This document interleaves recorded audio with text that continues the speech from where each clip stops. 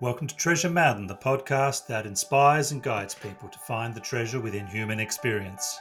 Our return guest today on Treasure Mountain is Bhante Akaliko, who is an Australian Buddhist monk from the Theravada forest tradition. He is the spiritual director of Little Dust and founder of Rainbodhi LGBTQIA Buddhist community. Bhante Akaliko is also the spiritual advisor of Central West Buddhists and a chaplain at Western Sydney University. He sits on the boards of the Buddhist Council of New South Wales and the Federation of Australian Buddhist Council. Bhante Akaliko's inspired project that we're going to be focusing on today is Rainbodhi. Rainbodhi is a spiritual friendship group for LGBTQIA Buddhists and an advocate for more inclusion and diversity in the broader Buddhist community. They offer meditation, Dharma discussion, and social events in a safe, supportive environment. Rainbodhi welcomes everyone, regardless of race, gender, sexuality, or ability. Rainbodhi is a non-sectarian Buddhist group, welcoming people from all faiths or with no faith. And all their events are free. The Rainbodhi name combines two words, rainbow representing our diverse community, and Bodhi, the Buddhist concept of enlightenment. And it's Rainbodhi that we'll be discussing with Bhante Akaliko in this interview. So join us as we seek for the treasure within.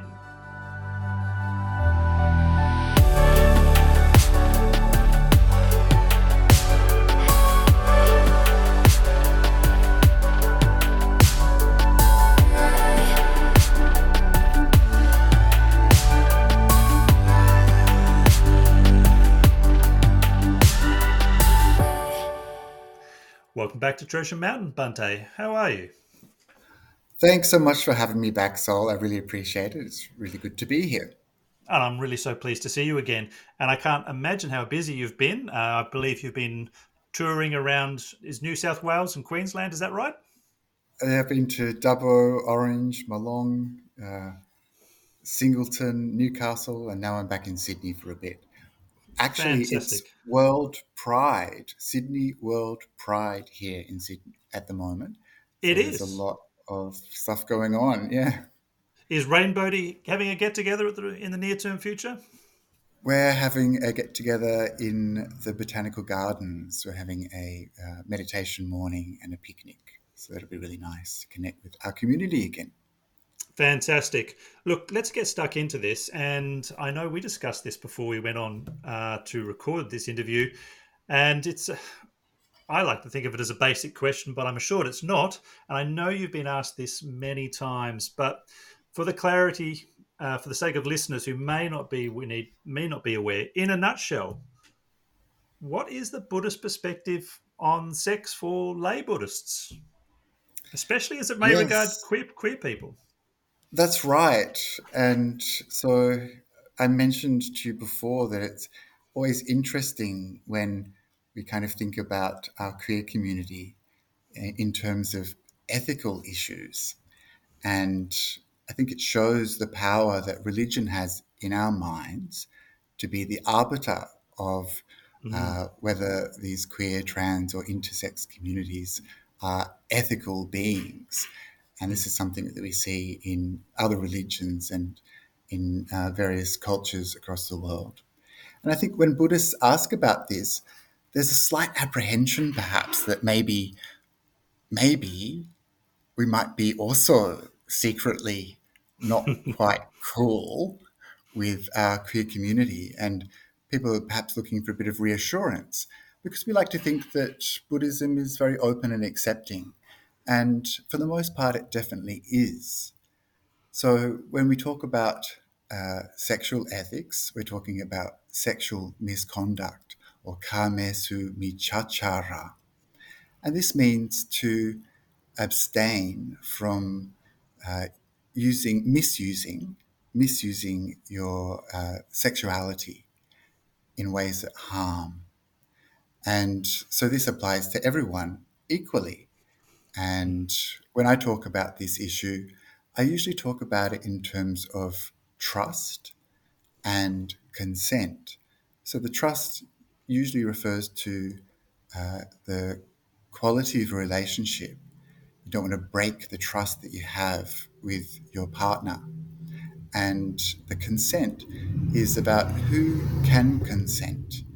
And so this is, we have in the ancient scriptures people who are protected by their parents or their guardians, people who are protected by nature or the Dhamma, and people who are protected by law. And so this is a modern way that we talk about this precept. But I just do want to make the point that this is quite a different way of thinking about it than perhaps it was at the time of the Buddha, which was a very specific culture and a point in time. And so what counted as sexual misconduct at that time perhaps was a little bit different to how we might think of it today.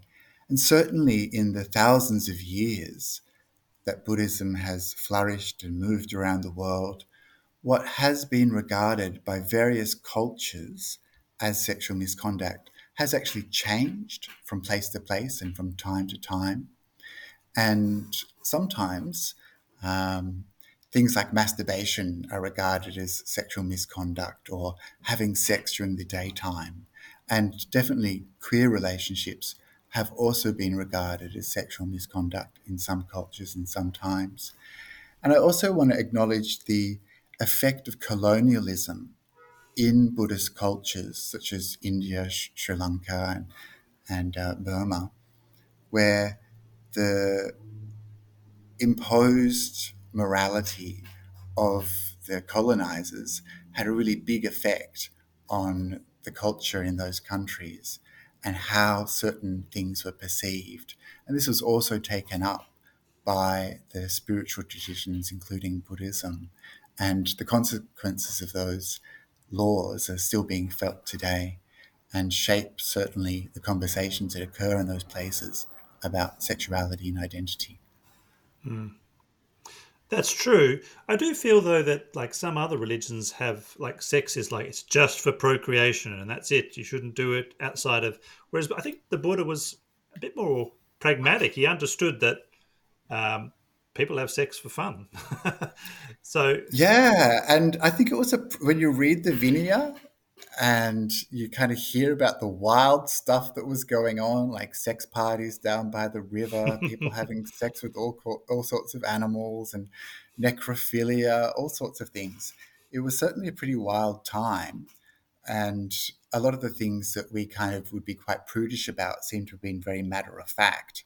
mm, And so I think it's worth pointing out that the Buddha wasn't um, yeah, he was a realist perhaps when it came to mm, human nature, and that he didn't see these things as inherently sinful or that they were in of themselves bad, mm, but certainly to kind of broaden the topic just briefly, the Buddha was pretty down on sensual pleasure. mm, And so that's something that we kind of have to consider. But at the same time, he didn't go around condemning people for having sex and for having relationships and things like that. mm. So I don't know that he was inherently anti gay or lesbian or anything like that. He was quite aware that there was these different types of sexuality. I don't think he was inherently down on it, was he? No, it doesn't seem like that. It it it is something that we can only infer in that it's just simply not talked about. Mm, mm, And so we can kind of say, oh, it doesn't seem like it was. There mm, are some cases where I think that we would have to say that there is some discrimination that occurred at the time. And this would be in regards to the class of beings we call the Pandaka. We're not really sure. Is this a human? Is it an imaginary creature? Is it a mythical creature, rather? Or is it a third gender? We're not really sure what it is, which is why we have to be so careful. When we talk about these things, 2,500 years ago, very different time and place, and those people are banned from ordination. And the same with people who have what we would call intersex characteristics today. So those people who had uh, perhaps presented with male and female genitalia or indeterminate genitalia, Mm, these people are also prevented from ordaining.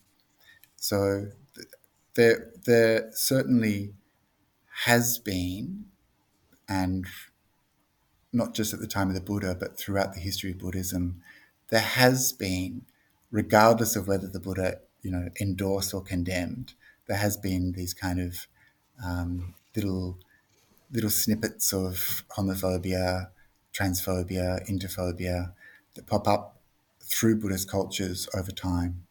mm, mm. Okay. Well, yeah, I want to move on now to away from the theory, more to the lived experience, to understanding the experience of LGBTQIA people in society. And in particular, what is the experience like for LGBTQIA Buddhists according to, for instance, what they say to you in the modern era? Yeah, so it's actually a very diverse group of people. And these people are lesbian, gay, bi, trans, intersex, queer, questioning, and asexual. So it's actually a very broad group of people, and they all experience various levels of privilege and various levels of disadvantage in our society and also in our Buddhist communities. So there's no one single queer experience, and I certainly can't speak for all of them. But I think that generally speaking, Buddhism tends to be quite open minded and quite welcoming. Mm. And that's really wonderful. It's regarded by many people, especially in the West, as being friendly towards queer people. But the situation might not be the same in other countries. And certain places I know where discussion of these issues is just simply not welcome. And people are not comfortable being out in those communities, for example. So, just as there's a diversity of experience in the rainbow community, there really is a diversity of Buddhisms and cultures. So, it's not easy to talk of one. And all of these different cultures, they have very different attitudes and they have very different social norms. And this all plays out in how queer people feel welcomed, accepted, and loved, or don't. They may feel that they simply don't belong in those communities. Right, right. Well, I was reading on your website, there was a section where there's some results of a social survey which was compiled by Dr. Stephen Carey from Charles Darwin University. And I was quite surprised by this. And I guess coming from my privileged straight point of view, I like to think of Buddhism as being friendly to queer folk, and it said that there was 37% of people or respondents had seen or heard homophobia, and 16% people have been told that their queer identity was inconsistent with Buddhist teachings. I Hmm. mean, does Buddhism really treat LGBTQIA people fairly? Well, this is why it's really important not just to rely upon our assumptions, but Mm, to actually go to the people who we're talking about and listen. And this is something that I feel a lot of marginalized communities grapple with. They just don't feel like they're being heard and that their experience is being recognized. It's really easy to gaslight or trivialize or minimize. But when we got those results from the survey, I was really quite disheartened because, I've also experienced homophobia. I've seen transphobia. I've seen sexism. I've seen racism in our Buddhist communities. And it's really important that we actually recognize it when it's there so that we can work on it. And otherwise, if we continue to think, oh, everything's fine, we love everybody, but we don't do the work that needs to be done, then we're doing the rainbow community a real disservice. And so I think Mm, generally people like to think, oh yeah, Buddhists are really welcoming and everything's fine. But for queer people, that might not necessarily be the case. mm. I'd like to come back to that topic a bit later on, and also the issue of what can we do about it. But I want to just get on to what was the initial impetus that got Rainbodhi started. So how did that happen? Yeah, so actually it happened after a conference called the Sakyadhita Conference, which is a conference for Buddhist women held in the Blue Mountains. And I went along to that, and there was a queer group that has been meeting at the conference for many years now. And I was asked by a woman in Sydney to please start something like that on an ongoing basis for queer Buddhists in Sydney. And so I kind of thought about it and thought, oh, it's going to be really hard and difficult, and it put me in an awkward position. But in the end, I saw that there was a lot of benefit and a real need. And so I said yes. And the reason for that actually was because we just had the horrible experience of going through the marriage equality plebiscite where Mm, everyone got to talk about, you know, were queers allowed to get married, and everyone had an opinion, everyone had a judgment, and our identities really were being discussed in the public forum by anyone and anyone, and including in our spiritual spaces. And you know what? I had people come up to me and give their opinion, and things like that. And so I saw that there was a need to support our queer Buddhists, especially because at that time there was legislation, so called religious freedom legislation, that was coming up in the state and national parliaments. And it was essentially clear to me that this would be another time when our queer Buddhist community, especially because of the focus on religion, would need community support and would need advocacy. And so that's why I decided to do Rainbodhi. mm. And what year was that when you first got started? Oh, it feels like a very long time ago, but it's probably only been about 3 years or 4 years. Yeah, right. Okay. Um, so, what were and what are Rainbow's aims, and what projects have you been working on to achieve those ends? Yeah, so Rainbodhi started off just as a spiritual friendship group, and Mm, it was just a place where people could come together, um, who are already Buddhist, who already belong to communities. They could come to Rainbodhi and they could be themselves, 100% their true, authentic self. They could mm, use whatever pronouns they wanted. They could bring their boyfriend. They could be as camp as they wanted to be, or mm, whatever. It was just a place where they could be themselves and would be welcomed and loved, and they wouldn't have to monitor themselves, they wouldn't have to present differently. And this is what queer people do all the time in various spaces, right, including our religious spaces. right. So that was the main aim, was just to let queer Buddhists know, we love you, you're welcome, you belong, this is your space. And as time went by, we started to put on more and more social events and meditation events. And that's when the pandemic hit. Mm. And messed it all up for a while at least. Yeah. One of the good things to come out of the pandemic, there were many, many bad things, but one of the good things for Rainbodhi was that we moved from being just a small Sydney-based group to a national and then international community of queer Mm. Buddhists.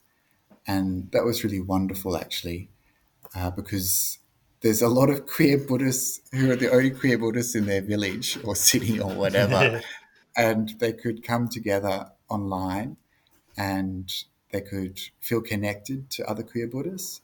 They could be themselves. We could talk about issues that affected us, and that was really important to those people. And that's been a really wonderful thing to see Rainbodhi go from being so small to this kind of international thing. So I'll ask you now, if there are any people who are listening who want to get in contact with Rainbodhi online, how would they go about doing that? They can go to rainbodhi.org, or they can stalk us on Facebook, and they can send a message via our website. And yeah, we love hearing from our queer Buddhist family around the world. So please do get in touch. Okay, and if you don't want to type it into the browser, I will have a link to rainbodhi.org in the description below. Now, I believe that something that Rainbodhi has been working on. Well, actually, no, before I ask that, I'm going to ask, you've just said that many queer folk, when they go to be part of a Buddhist community and in a spiritual space, they don't necessarily act in their according to their authentic selves, and they feel a sense of judgment. Um, so, what can be done by Buddhist organisations and communities to help queer folk to feel more included and safe Yeah, in those thanks for communities? asking, Sol. That's a really important question, because as a Buddhist community, we have a task, which is to make sure that everyone feels welcome in our Buddhist spaces. So Mm, the analogy I often use is that of someone who uses a wheelchair. So if you're a Buddhist center and you don't have wheelchair accessibility, then by default you're locking out part of your community from mm, accessing. And so when we talk about inviting in our queer community, it has to be more than just basic goodwill, which is something that we should have for everyone anyway. We mm, are going to have to do some work to let queer people know that they belong, and that's by walking the talk. And so one starting point is just to do some training, basic training among leaders on queer issues and how to be a good ally. And this will give a lot of knowledge to the leadership teams so that they can then enact these in their centres. You can do things like put a little sticker up saying that this is a safe space, or put something on your website. But you've got to make sure, firstly, that your space is safe. yeah, So right. you need to know what you're doing, because you have a responsibility. If you're inviting people in saying, we welcome everyone, you're going to be safe here, and yet people complain if a trans woman is using the bathroom, or if there are homophobic comments made, you need to be able to deal with those appropriately and hopefully prevent them from happening. And so Mm, some really basic things, for example, could be like making sure that there's all genders toilet available at your monastery or retreat center or meditation center. You could have an option on your membership forms for different genders. You could have accommodation options for different genders. You could mm, get rid of old fashioned ideas like men sit on this side and women sit on this side, or women sit behind the men, which is really difficult for people who are non binary or trans. You could make sure that people know that the community welcomes queer people, and have the leadership teams, teachers, um, presidents, committee members, volunteers talking positively about our queer community, letting them know that they're welcome, and even doing things like celebrating Pride. These are ways that you can let your queer community know that they're welcome. Then we have a job to do to make sure that they're safe while they're in that space. And that would be around things like policies about homophobia or transphobia, treating people with respect, and consequences. So if you have publicly available policies saying we're an inclusive Buddhist center, we don't Mm, tolerate homophobia, we don't tolerate transphobia. And then if it does occur, you need a process to back it up so that if someone complains, they're not just dismissed or gaslighted or given some sort of spiritual solution, that it's actually dealt with, because mm, otherwise those people won't feel safe. And I think this is probably the biggest outcome from that survey that I saw, was that we have this idea that Buddhist communities are open, welcoming, and safe, but it turned out that it wasn't always the case. And it was almost 40% of people who had experienced homophobia. 16% had been mm. told, as you mentioned, that their identity wasn't consistent with Buddhism. And so this shows that there is some work still to be done. Yeah, I imagine it's quite a lot because, I mean, especially like just telling people that your queer identity is not consistent with Buddhism. I just personally, I mean, I don't get where that's coming from, but maybe, like you say, there's the influence of colonialism and so forth. But it does But work in really subtle ways, Sol. And I mm, think this is that there was a percentage, I can't remember what it was now, but of people who just didn't feel like their Buddhist community supported their identity. And we see people saying things like, "Oh no, we don't talk about that here. You know, this ah, isn't spiritual enough." And this is a mm, shutting down of people's ability to feel comfortable and safe. That a really important part of their identity just isn't welcome in that space. And mm, we're mm. told that it's not spiritual, Whereas I know that so many straight people go and talk about their marriage or the problems they have with their kids, and they're never told that their identity isn't welcome. Right. And when, in the context of the legislation I was talking about and the plebiscite, people in our community were going through a really hard time. It was mixed up with their identity of being queer and their religion. And so it's perfectly valid that these things should be discussed in those spaces. And yet they were often shut down and dismissed. So we need to go beyond just having this kind of theoretical, ethical stance of where we're loving kindness for all. We should be Mm, inclusive of people of different identities and sexualities. We need to go beyond that to actually see, well, how does this work in practice? And I have to admit, mm, um, there's certain things as a straight person that I don't even, it's like a privilege, I guess. that's right. When we go to the retreat center and we have a male dorm and a female dorm, I've never once thought about, well, what if you're intersex or Yeah. trans or something like that. Or even if you're And queer, even if you're gay, being in an all male dorm, you know. mm, yeah, yeah, It's and such a really mess with the whole system, doesn't it? The queers will yeah, always kind of cause chaos. That's our job. yeah, yeah. Yeah, but even things like you say, talking about your for your wife or your husband, and then not allowing or not accepting it when perhaps queer people might talk about their spouse or their partner. Mm. Uh, that's there's a lot to actually absorb, I guess, for these organisations.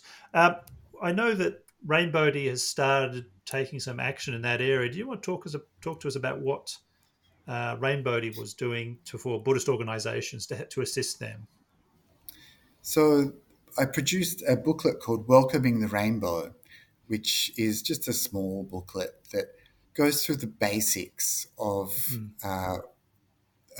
the various identities and gives some just very general information.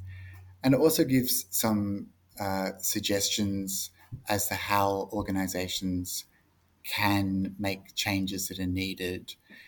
I think it's a very light and easy booklet. It's not confronting. It's got gorgeous illustrations by our illustrator friend, Venerable Yoda. And I think it was just a way for me to get this information into the hands of people who might read it and might think about the issues raised in the booklet and take action.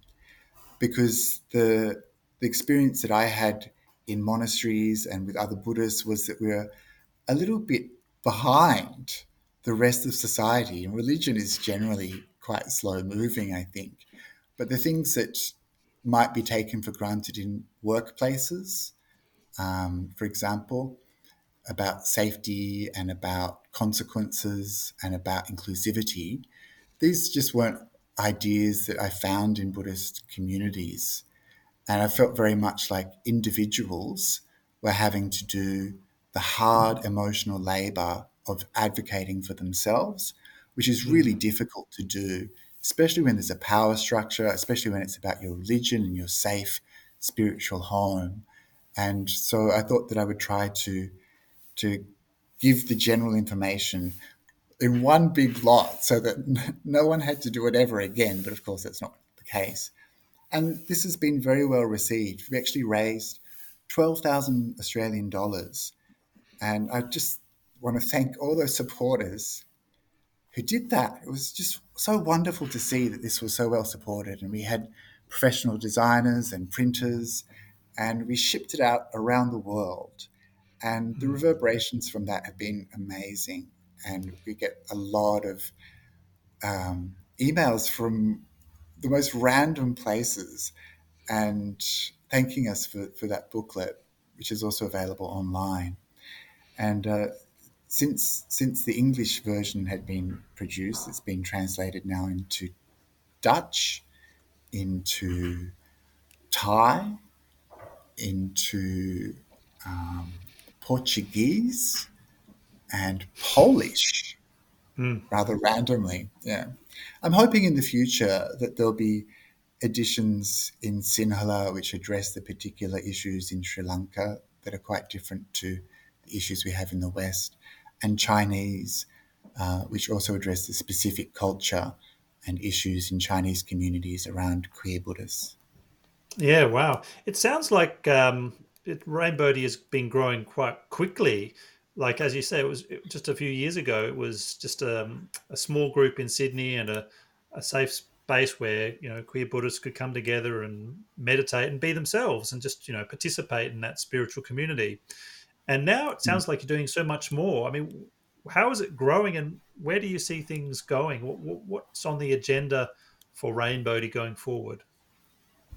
I feel like for me personally, I've done quite a lot of work with Rainbodhi, and I'm just keen to kind of see what happens.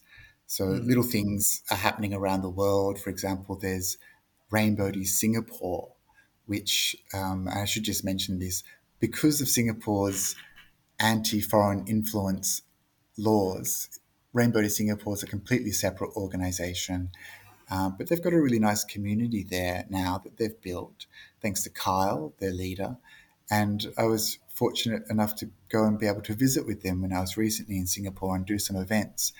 And it mattered so much to those people to have a place where they could be themselves. Singapore only recently repealed the criminal offence of same sex interactions.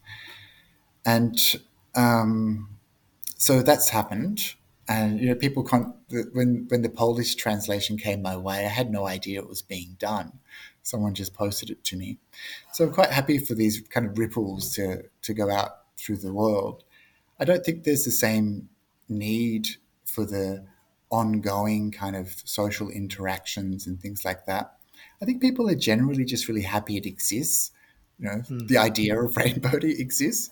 So many other faith groups have queer specific groups where people can kind of connect or exchange ideas or whatever. And so I think it's probably good that the Buddhists have got one that's dedicated to that too. And yeah, my own personal energy for it has waned a little bit, but I know that the community is still growing, and I hope there's rainbows popping up around Australia and elsewhere. So And it I'm sounds like it's not just really. happy to let it be. Yeah, and that doesn't sound. It's not like a top down kind of arrangement necessarily. It sounds like this. It's almost like a grassroots thing. So if somebody in a different part of the world wants to start their own Rainbodhi, I mean, can they do that? They can, and they can get in touch, and we just have some very simple guidelines, which you mentioned at the beginning. Mm, Like our events, Rainbow events have to be free. They have to be, inclusive. We try to make all our events accessible so that people can get into the spaces that we use. And apart from that, it's non-sectarian. Uh, you know, I think it's great that we give priority and privilege queer Buddhist voices. We give a space for people to explore their queerness and their faith in the mm, one place, which is good. And these things, my Buddhism is queer and my queerness is Buddhist. mm, So these things are interesting to explore. And yeah, so if people want to do a rainbow tea, please get in touch. And it can be just as simple as a few friends getting together and just affirming each other's, queer Buddhist identity. Or it could mm, be going to your local Buddhist community and talking to them about what could be improved to make it a safer and more inclusive space. Or it could be uh, networking with other queer faith groups or advocating within Buddhism or within your society for queer people and queer Buddhists, which is another role that Rainbodhi has taken on, like giving submissions to parliamentary inquiries and things like that. Because this is what is required. There is an education aspect and some advocacy, and this is not what I expected to be doing on the spiritual path, but I can see that there's a benefit for those people who are affected by these issues, and I can see that there's a benefit for Buddhism to get some upskilling and to maybe feel more confident about working with our community. right. Well, I think you've just anticipated my last question, but I just wanted to say, just by way of wrapping up, for people out there who, identifying as queer, or maybe they're questioning, what's it, any departing advice you have, or what's the next step for affirming them in their practice and in their participation in the community? Thank you for asking. Firstly, for those people who are listening, I just want to tell you that you are loved and that you belong and that you're a really important part of our Buddhist communities. There's always been queer, trans, and intersex Buddhists, and they have been a really important part of our Buddhist culture as lay people, as nuns, as monks, as teachers, as translators. There has been, and there always will be, queer, trans, and intersex Buddhists. So you belong, and Buddhism is for you. And I just want to make sure that you feel welcome and loved. And if you don't, then start your own Buddhist community and make sure you get what you need. That is a fantastic message and very Buddhist, I think, I have to say as well, in terms of, if we're talking about universal loving kindness, then it means absolutely everyone is loved and is part of this. And I have to say, what for as a straight person, we need our queer brethren and sisters to be part of our community and to contribute. They've got so much to offer. And I think that, we should really take that positive view and Hmm. embrace everybody. I think is probably the way to go. Look, thank you very much, Bhante Akaliko, for all your efforts. I mean, what a positive project to be working on, and I hope it really kicks off and does go global. And we've got lots of little Rainbodhi groups everywhere, because I think, on a personal note, I think we are in the process of creating our own Buddhist culture, and if we want it Hmm. to represent Buddhist values, Hmm. then it's up to us to make that happen. Right. Very well said, Sol. And thank you so much for having me back. Okay, and thank you, and I wish you all the very best, and all the people involved in Rainbodhi all the very best. Thank you very much.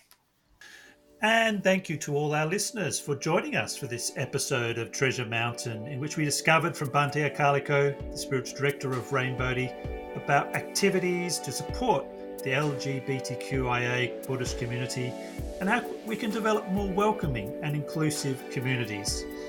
If you enjoy this podcast, I'd appreciate if you could share this episode with your friends or other people who could benefit from its inspiring story. And don't forget to click on the follow button on your podcast app so that you get the latest episodes turning up in your stream.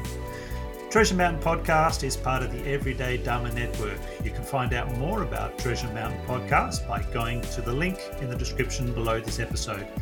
You can also find out about, on the Treasure Mountain website, information about previous episodes and guests, as well as getting transcriptions of our interviews, and that's especially for people who may be hearing impaired.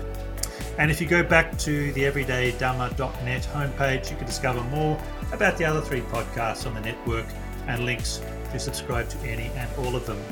I hope you'll enjoy us again for our next episode of Treasure Mountain Podcast as we seek for the treasure within.